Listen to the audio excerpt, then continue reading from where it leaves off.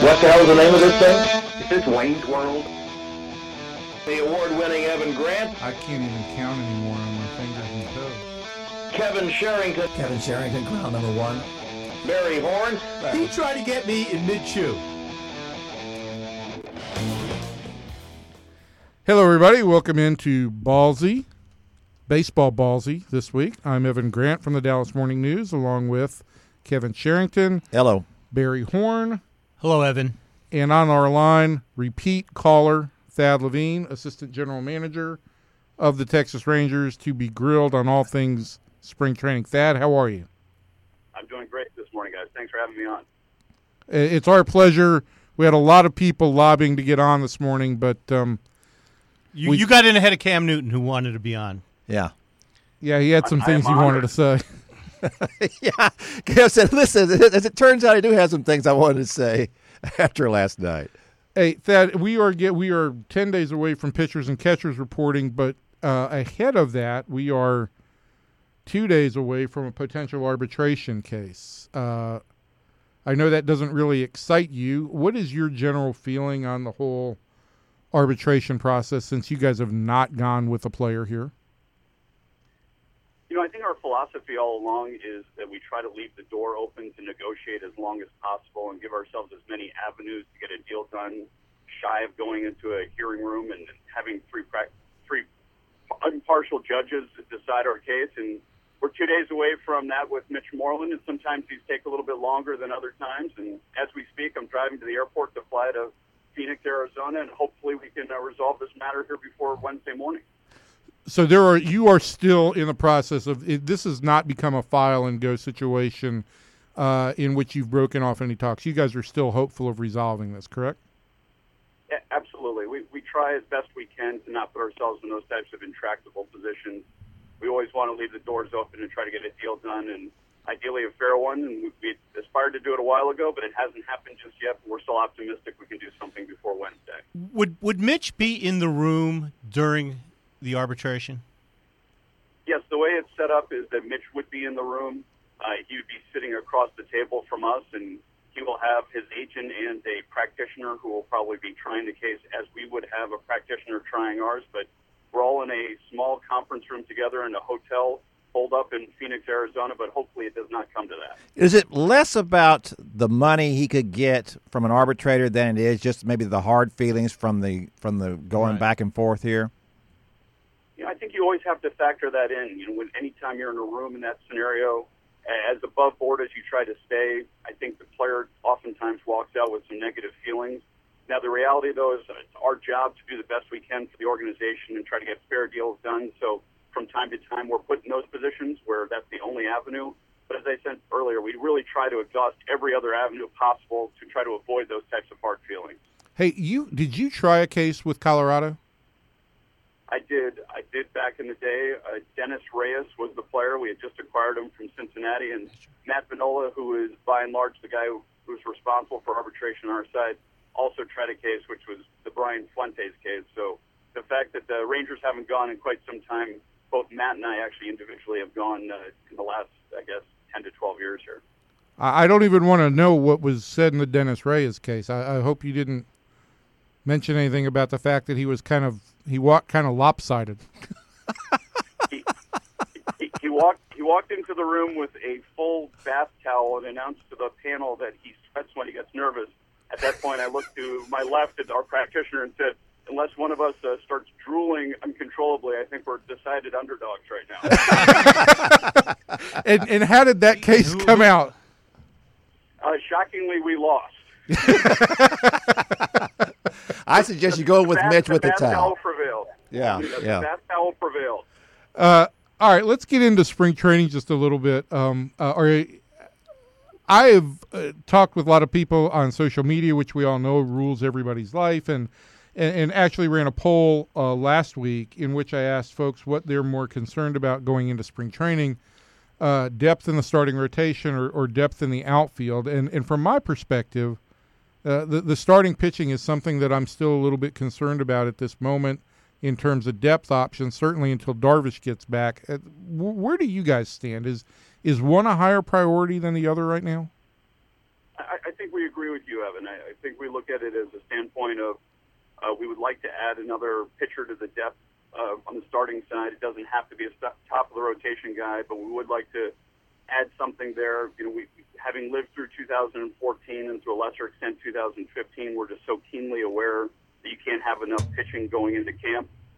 So we'd rather have a surplus there than any sort of deficiency. We do believe we've got a great wave of pitchers coming, but ideally a lot of those guys would start at AAA and be the next line of defense rather than called to duty as of opening day. Now, if that's the way it plays out, we'll be very positive about that. But if we could push those guys back down to AAA, create an even greater cushion, I think we see starting pitching as still a priority to add some more depth at this stage. So gathering that point up a little bit here, we saw the Astros sign Doug Fister, and this is a guy in your division, a one-year deal, and that was for $7 million, and I guess it can go up to 12, I think, if he gets all the incentives. Of course, if he gets $12 million, that means he had a great year. Was there any discussion among you guys about taking a run at him? Yeah, we had a lot of discussion through the GM meetings and the winter meetings with our professional scouts and coaching staff about really the whole landscape of starting pitching that was out there. At that time, there were a lot of top-end guys who were dominating the marketplace, but we've always kind of kept our eye toward the middle market to lower end of the market. Doug Fister's been a guy that we've had a lot of interest in over the years. At this stage, and we had conversations with Paige Odell, who is his representative throughout the process. Ultimately, they ended up going to Houston, and we're continuing to look at the remaining guys in the marketplace. But I think it was just a case at this time that it's probably at a price point that was a little bit less appealing to us and more appealing to Houston. When there's a pitcher like Fister, and it's a team in your division who's going to sign him, or you think is going to sign him, does that add to the urgency, or if he was going to the NL West, would you have a different feeling about it? Our philosophy all along has really been to look at the our end of any deal, whether it's a free agency and then evaluating what's still on the marketplace relative to the guy going off the market, or a trade. We've always tried to look at our end of the deal. So we have not been shy about trading within our division or really overly competitive when we find out that the player that we're pursuing may end up going to somebody else in our division. I think we're still looking at the alternatives and or what we're getting in the trade back ourselves. And if we're comfortable with that, then I think we're okay with where the player lands. And this is very consistent, Barry, with what John Daniels has said all along, and going back several years with the idea of, what other teams, either in the division or other head-to-head contenders, what they do, does that impact you? And the organization's philosophy in talking with me has always been, no, that's the last part of it, is we have to focus on what makes our team better and what we can do in our payroll group. Thad, the next guy I wanted to ask about is Lincecum. I know you guys will watch his workout this week, and I know this is also a guy that you guys have had some interest in the past, particularly when it went back to the amateur draft. Would a guy like Lincecum, who might have to take a minor league contract, does that make it kind of a more attractive situation right now than going after a guy that you'd have to add to the major league roster? Well, we've monitored his health progress throughout the offseason and his rehab. We've been in close contact with his agent as well, and we're definitely going to be in attendance at his next throwing session and evaluate him. I think you bring up an interesting point. What started at the beginning of the offseason in terms of contract expectations, I think from their perspective probably have changed slightly as he is still, waiting to have that throwing session. But, I think by and large, we're looking at the right player at this point, and if that's the guy on the roster or if that guy's not on the roster is relatively secondary to us. We do feel very comfortable with our 40-man roster as it currently stands. We don't have obvious guys in our mind to take off, but if we can find the right starting pitcher that adds depth for Doug Brocail and for Jeff Bannister, we'll add that guy whether he's on the roster or not. Hey, is there anything on Lincecum? You look at his velocity numbers, and they've obviously dropped tremendously over the years. Is there anything from whatever due diligence you guys have done to indicate that the hip injury that he's bouncing back from has been an impact on that drop in velocity and that he could pick some back up? That certainly is our supposition, that it is the hip injury which has caused some problems.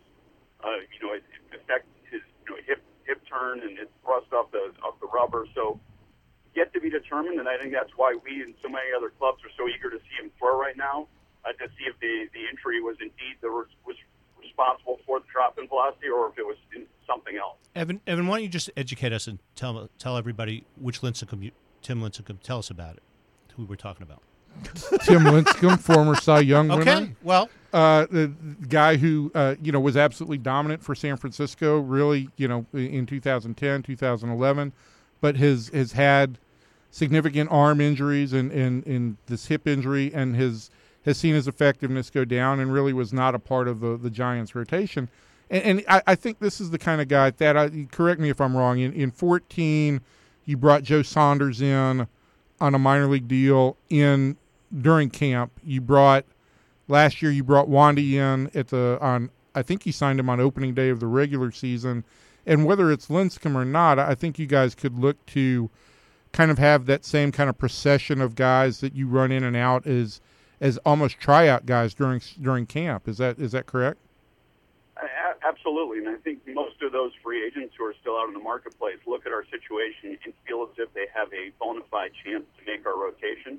So we become an attractive destination, certainly until mid-May when Darvish comes back. And I think most of those guys who are confident about their ability look at it and say anything can happen in between now and May and that they won't lose their spot. I would wonder a little bit on Tim Lincecum. It's amazing to me that he's had the career he's had for such a little guy. And that freakish delivery. Yes, and so that would be my one concern about him is that this is a guy who got the maximum out of his capabilities and his talent level, and that maybe it's just finally done on him. And of course, you guys are looking at him. If you think that that's the problem is with the hip, it's certainly. This is not going to be a big expenditure or commitment to bring him in to do what you want to do.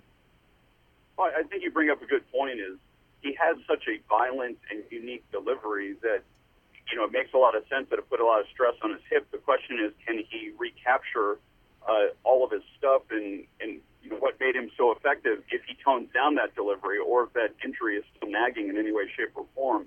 I think this is where we really rely heavily on our medical staff. Keith Meister, Jamie Reed, Kevin Harmon, Matt Lucero. Not that we're putting it all on their shoulders, but we seek their counsel almost as much as we seek that of our scouts when you're trying to make a decision on a guy like Tim Lincecum. All right, let's move to the back of your pitching staff into the bullpen. And this is a question we brought up before when we had Doug Brocail on, talking about just all the great arms y'all have added this year. I don't think I can ever remember a time when a Rangers bullpen going into a season had what seems like this much potential with this many guys who have ability to maybe even be closers. And so brought up the natural question for us, which is it a possibility y'all could gravitate to a situational closer? When Neftali Feliz faltered out of the blocks last year, Jeff Bannister did go to a closer by committee concept. Now, Sean Tollison was the guy he had in mind to begin with, and he gave him the lion's share of those opportunities. And we all saw what Sean did with those opportunities. So I think in an ideal scenario, that is one role you like to have nailed down on your staff. But the reality is we do have such a wealth of options back there. I think we'll probably mix and match a little bit more in the 7th and 8th innings than we will the 9th. But the 9th will be Sean Tollison to start the season. The thing that's interesting to me about that, and I certainly respect what you're saying there, and I think that's probably the way to go. But we have so many numbers that are available to us now to study situations and matchups. And really, the whole idea of a closer is something that's, 30 years old, 40 years old in baseball, where you just had one guy who you stuck out there in bringing in the 9th inning. And when, in fact, lots of the times the guy's coming in clean, there's nobody on base. You kind of, in some ways, create these closers, certainly a lot of them, just because of the way that they're used. It seems to me that with all the numbers we have now, that is the one area where we could see a radical change if the players are amenable to that. And we agree with that. I think since we've had these opportunities with the Texas Rangers, outside of Joe Nathan, and that was a 2-year deal, we've never truly invested heavily in a closer. And because we subscribe to exactly what you said, which is we believe in matchups in the back end of the ball game. We also believe that stuff plays, and if you have the right mentality, your stuff could play up even considerably more. So we've always turned over that role to outside of Nathan. We've really always turned over that role to guys who are in arbitration or pre-arbitration, guys who by and large don't have a ton of experience. So we're very open to kind of playing the numbers back in the back end of the game and not necessarily being married to one individual. But hey, what's the latest on Nathan? Are you guys? He is trying a comeback. For those who aren't aware, had the Tommy John surgery. I know you guys talked with him during the winter meetings. Is there any realistic chance that he could potentially join you guys as almost like an adjunct coach at AAA and maybe work his way back to the big leagues? You know, we've had a lot of conversations with Joe. We had a ton of respect for what he did for the franchise while he was here, and it sounds like the feeling is mutual that he really enjoyed his time as well. He's definitely committed at this point to trying to make a full comeback. We respect that. We have had some conversations with him about what he wants to do after his playing career. But we'll monitor his throwing sessions and to see how his rehab progresses. But it sounds like that's not a opening day decision at this point. So it'll be he won't be ready until after April 1st sometime. That's our belief at this time.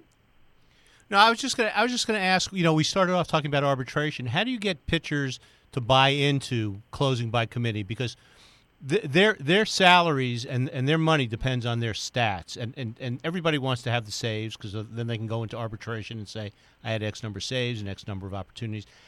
Is it difficult to get pitchers to buy into the bullpen by committee, for lack of a better phrase? I think, you try to sell them on the chance to be part of a winning environment, and you hope that resonates with them. But I think you bring up a good point, which is, and we don't slight a person for this, but these guys are focused on earning the highest salary they can. Their careers are, by and large, fleeting. And so I think if you want to truly affect that outcome in its purity, you probably need to properly incent them by paying them accordingly and being a little bit less married to the save statistic in terms of driving a player's salary and maybe more to some other secondary statistics that speak to their effectiveness late in the game. So I think if you really want to get pitchers to buy into that, you probably have to compensate them accordingly and move a little bit away from just singularly looking at the save statistic. Yeah, I think what the deal is here, Thad, is that you can't say a bullpen by committee. That has a bad connotation to it. I think if we say situational closer, I think that's something that resonates a little bit better with these guys. All right, so we're all in agreement. We're just going to call it situational closer to help the Rangers out. Is that what we're going to do? Yeah, we're creating a whole new deal. We're the new John Lowe's. He created the save. Our old pal John Lowe. So we're going to create situational saves. I like it. Yeah, there we go. Hey, Thad, before we let you go, last thing, and we will let you go, but there has been a lot of interest from readers wondering about the Josh Morgan experiment. And let me just background this for those who aren't aware. Josh Morgan, very talented middle infield prospect who you guys did work with a little bit at catcher, I believe, during the instructional league. What is the plan for him going into spring training? Will he play catcher primarily? Will he play the infield? What is the plan? So it's a great point, Evan, and kind of to take a little bit of a bigger picture view on this. We have a number of scouts who believe in converting guys to becoming catchers as the most effective way to make major league catchers. And, you look at Russell Martin as a perfect example of that in the big leagues and one of the most accomplished catchers right now. Look at your own guys. Yes, exactly. Robinson Trinos as well. And Rafiq Saab in our international scouting, Scott Engler in our professional scouting are two guys who are the biggest proponents of this. Scott Engler was one of the guys who saw Josh Morgan play a position out in the field, shortstop and third base, and said, hey, why don't we try this guy behind the plate? Josh had a ton of interest in it. So to answer your question in terms of how we're going to tackle this in spring training, I think we need to huddle back up with our coaching staff and with Josh to see if his heart's still in it. We're strong believers that even if you have the tools, you got to be committed to the process. We're going to revisit with Josh on that, and we'll probably see him play a blend of the infield and catching. We want to keep his agility and his flexibility by playing a position out in the field, and I think we feel that will only benefit him. But we would like to see him behind the plate. We think he has a bright future there. Thad, we are gonna let you go. I know you've got a flight to catch, and you've got some strategy to come up with on how you combat the potential dab towel in an arbitration. Yeah, hearing. I'd say bring a beach towel. Was what I say. I don't know that I'd bring maybe a crying bucket, maybe something like that. Maybe some readers will suggest some stuff that may be of help once you get into the room. But thank you so much for taking time. We look forward to seeing you in spring training, and a great update on the club and particularly the pitching staff. Guys, thank you very much for having me on. All right, See you, Thad, Thad. take care. Thanks for putting up with us, I think is the There you proper go. response. Thad Levine, a great guy. Here's a question I want to ask about Thad Levine. Why the heck has he not taken a job someplace else? Well, I think part of it is he's incredibly analytical when it comes to things like that, and hasn't just pursued a GM. Because he's been up for how many jobs? He's been up for a number of jobs, but I can't give you an exact number. But certainly he's been. He talked to a handful of clubs in the past year when several jobs came open. But I think Thad's perspective has been, number one, quality of life for his family. I think that's been a big deal. Secondly, he has been given more and more responsibility here. He took over, and maybe the next time we have him on, we do a whole segment on international scouting with him. But he's kind of taken over the international scouting department since A.J. Preller left, and that's really the first time he's headed a full-scale department. The other thing I think is I look at that, and you talk to him, and I think one of his real strengths that when we get to know him a little bit, that plays out so well that maybe other owners and presidents don't gather in a one-on-one interview just the first time you meet him, is this guy understands interpersonal dynamics really, really well. Are you saying that John Daniels doesn't? No, I think he does too, but I think Thad has a way of understanding that, and I think he's got a way of relating it to other people in such a way that people can grasp it. And that's not to say that John Daniels doesn't. It's not to say that other guys don't. I think he's exceptional in that area. And I think it's a talent that a general manager has to have that, unfortunately, we all come down now to how can a guy crunch numbers? How can a guy, does he talk the lingo of a scout? All that stuff. And what this guy does is he understands people well, manages people well, and I think that ultimately what will happen here, and I've said this now for over a year, is I think that at some point John Daniels will move into more of a strictly president title. Thad will have the GM title, and they will work more as a partnership, more so than the Theo Epstein, Jed Hoyer combination does in Chicago, but something kind of similar in setup. And this is a good spot for him. He's been given a lot of autonomy. He speaks for the franchise a lot now, and he has really grown into this role here. And I think when it comes down to it, the Rangers were fortunate to hold on to him, even maybe more so than some other guys. Especially the guy that went to San Diego. A.J. Preller, is that what you're saying, Evan? I'm saying that, names. Listen, A.J. has his strengths as an evaluator. He's got his strengths in terms of contacts and built all that up overseas. But I do think that offers another set of strengths that, to me, in watching guys, I really value what he brings. You want him to be a face of the franchise. I think he can be a face of the franchise, and I think he can also be a guy who just – you've got to understand people's strengths and weaknesses beyond their play, their evaluation skills on the Absolutely. field. Barry's doing this. Barry's I'm doing there's a this. helicopter. Helicopter It's time. overhead. It's time to wrap up because Let's talk about our other podcast. yeah, we have we've other got- podcasts to do. We've got today. Kate Heropoulos waiting at the door, I believe. Kevin, Yes, is she yes, at she the is. door? I believe She I can is. hear her. Yes. She was trying to. So Kate come will in. be on to talk about Johnny Manziel And and we her could also- interview with Paul Manziel, Johnny's father. Von Miller, we could talk to her about as well. Could you No, there's something. The I Super think Bowl was I yesterday. think Von Miller was before her time. I don't like think so. Yes, she was. just again like Jeb Bush? You're desperate. Okay, stop interrupting. We also had a very intense roundtable discussion on the Super Bowl. Cam Newton, Von Miller, Wade Phillips, DeMarcus Ware. DeMarcus Ware, and Tony a halftime Ely. show. Peyton Manning. And so we will see you soon. Thanks for joining us. For Ballsy, I'm Evan Grant. So long, everybody. Bye.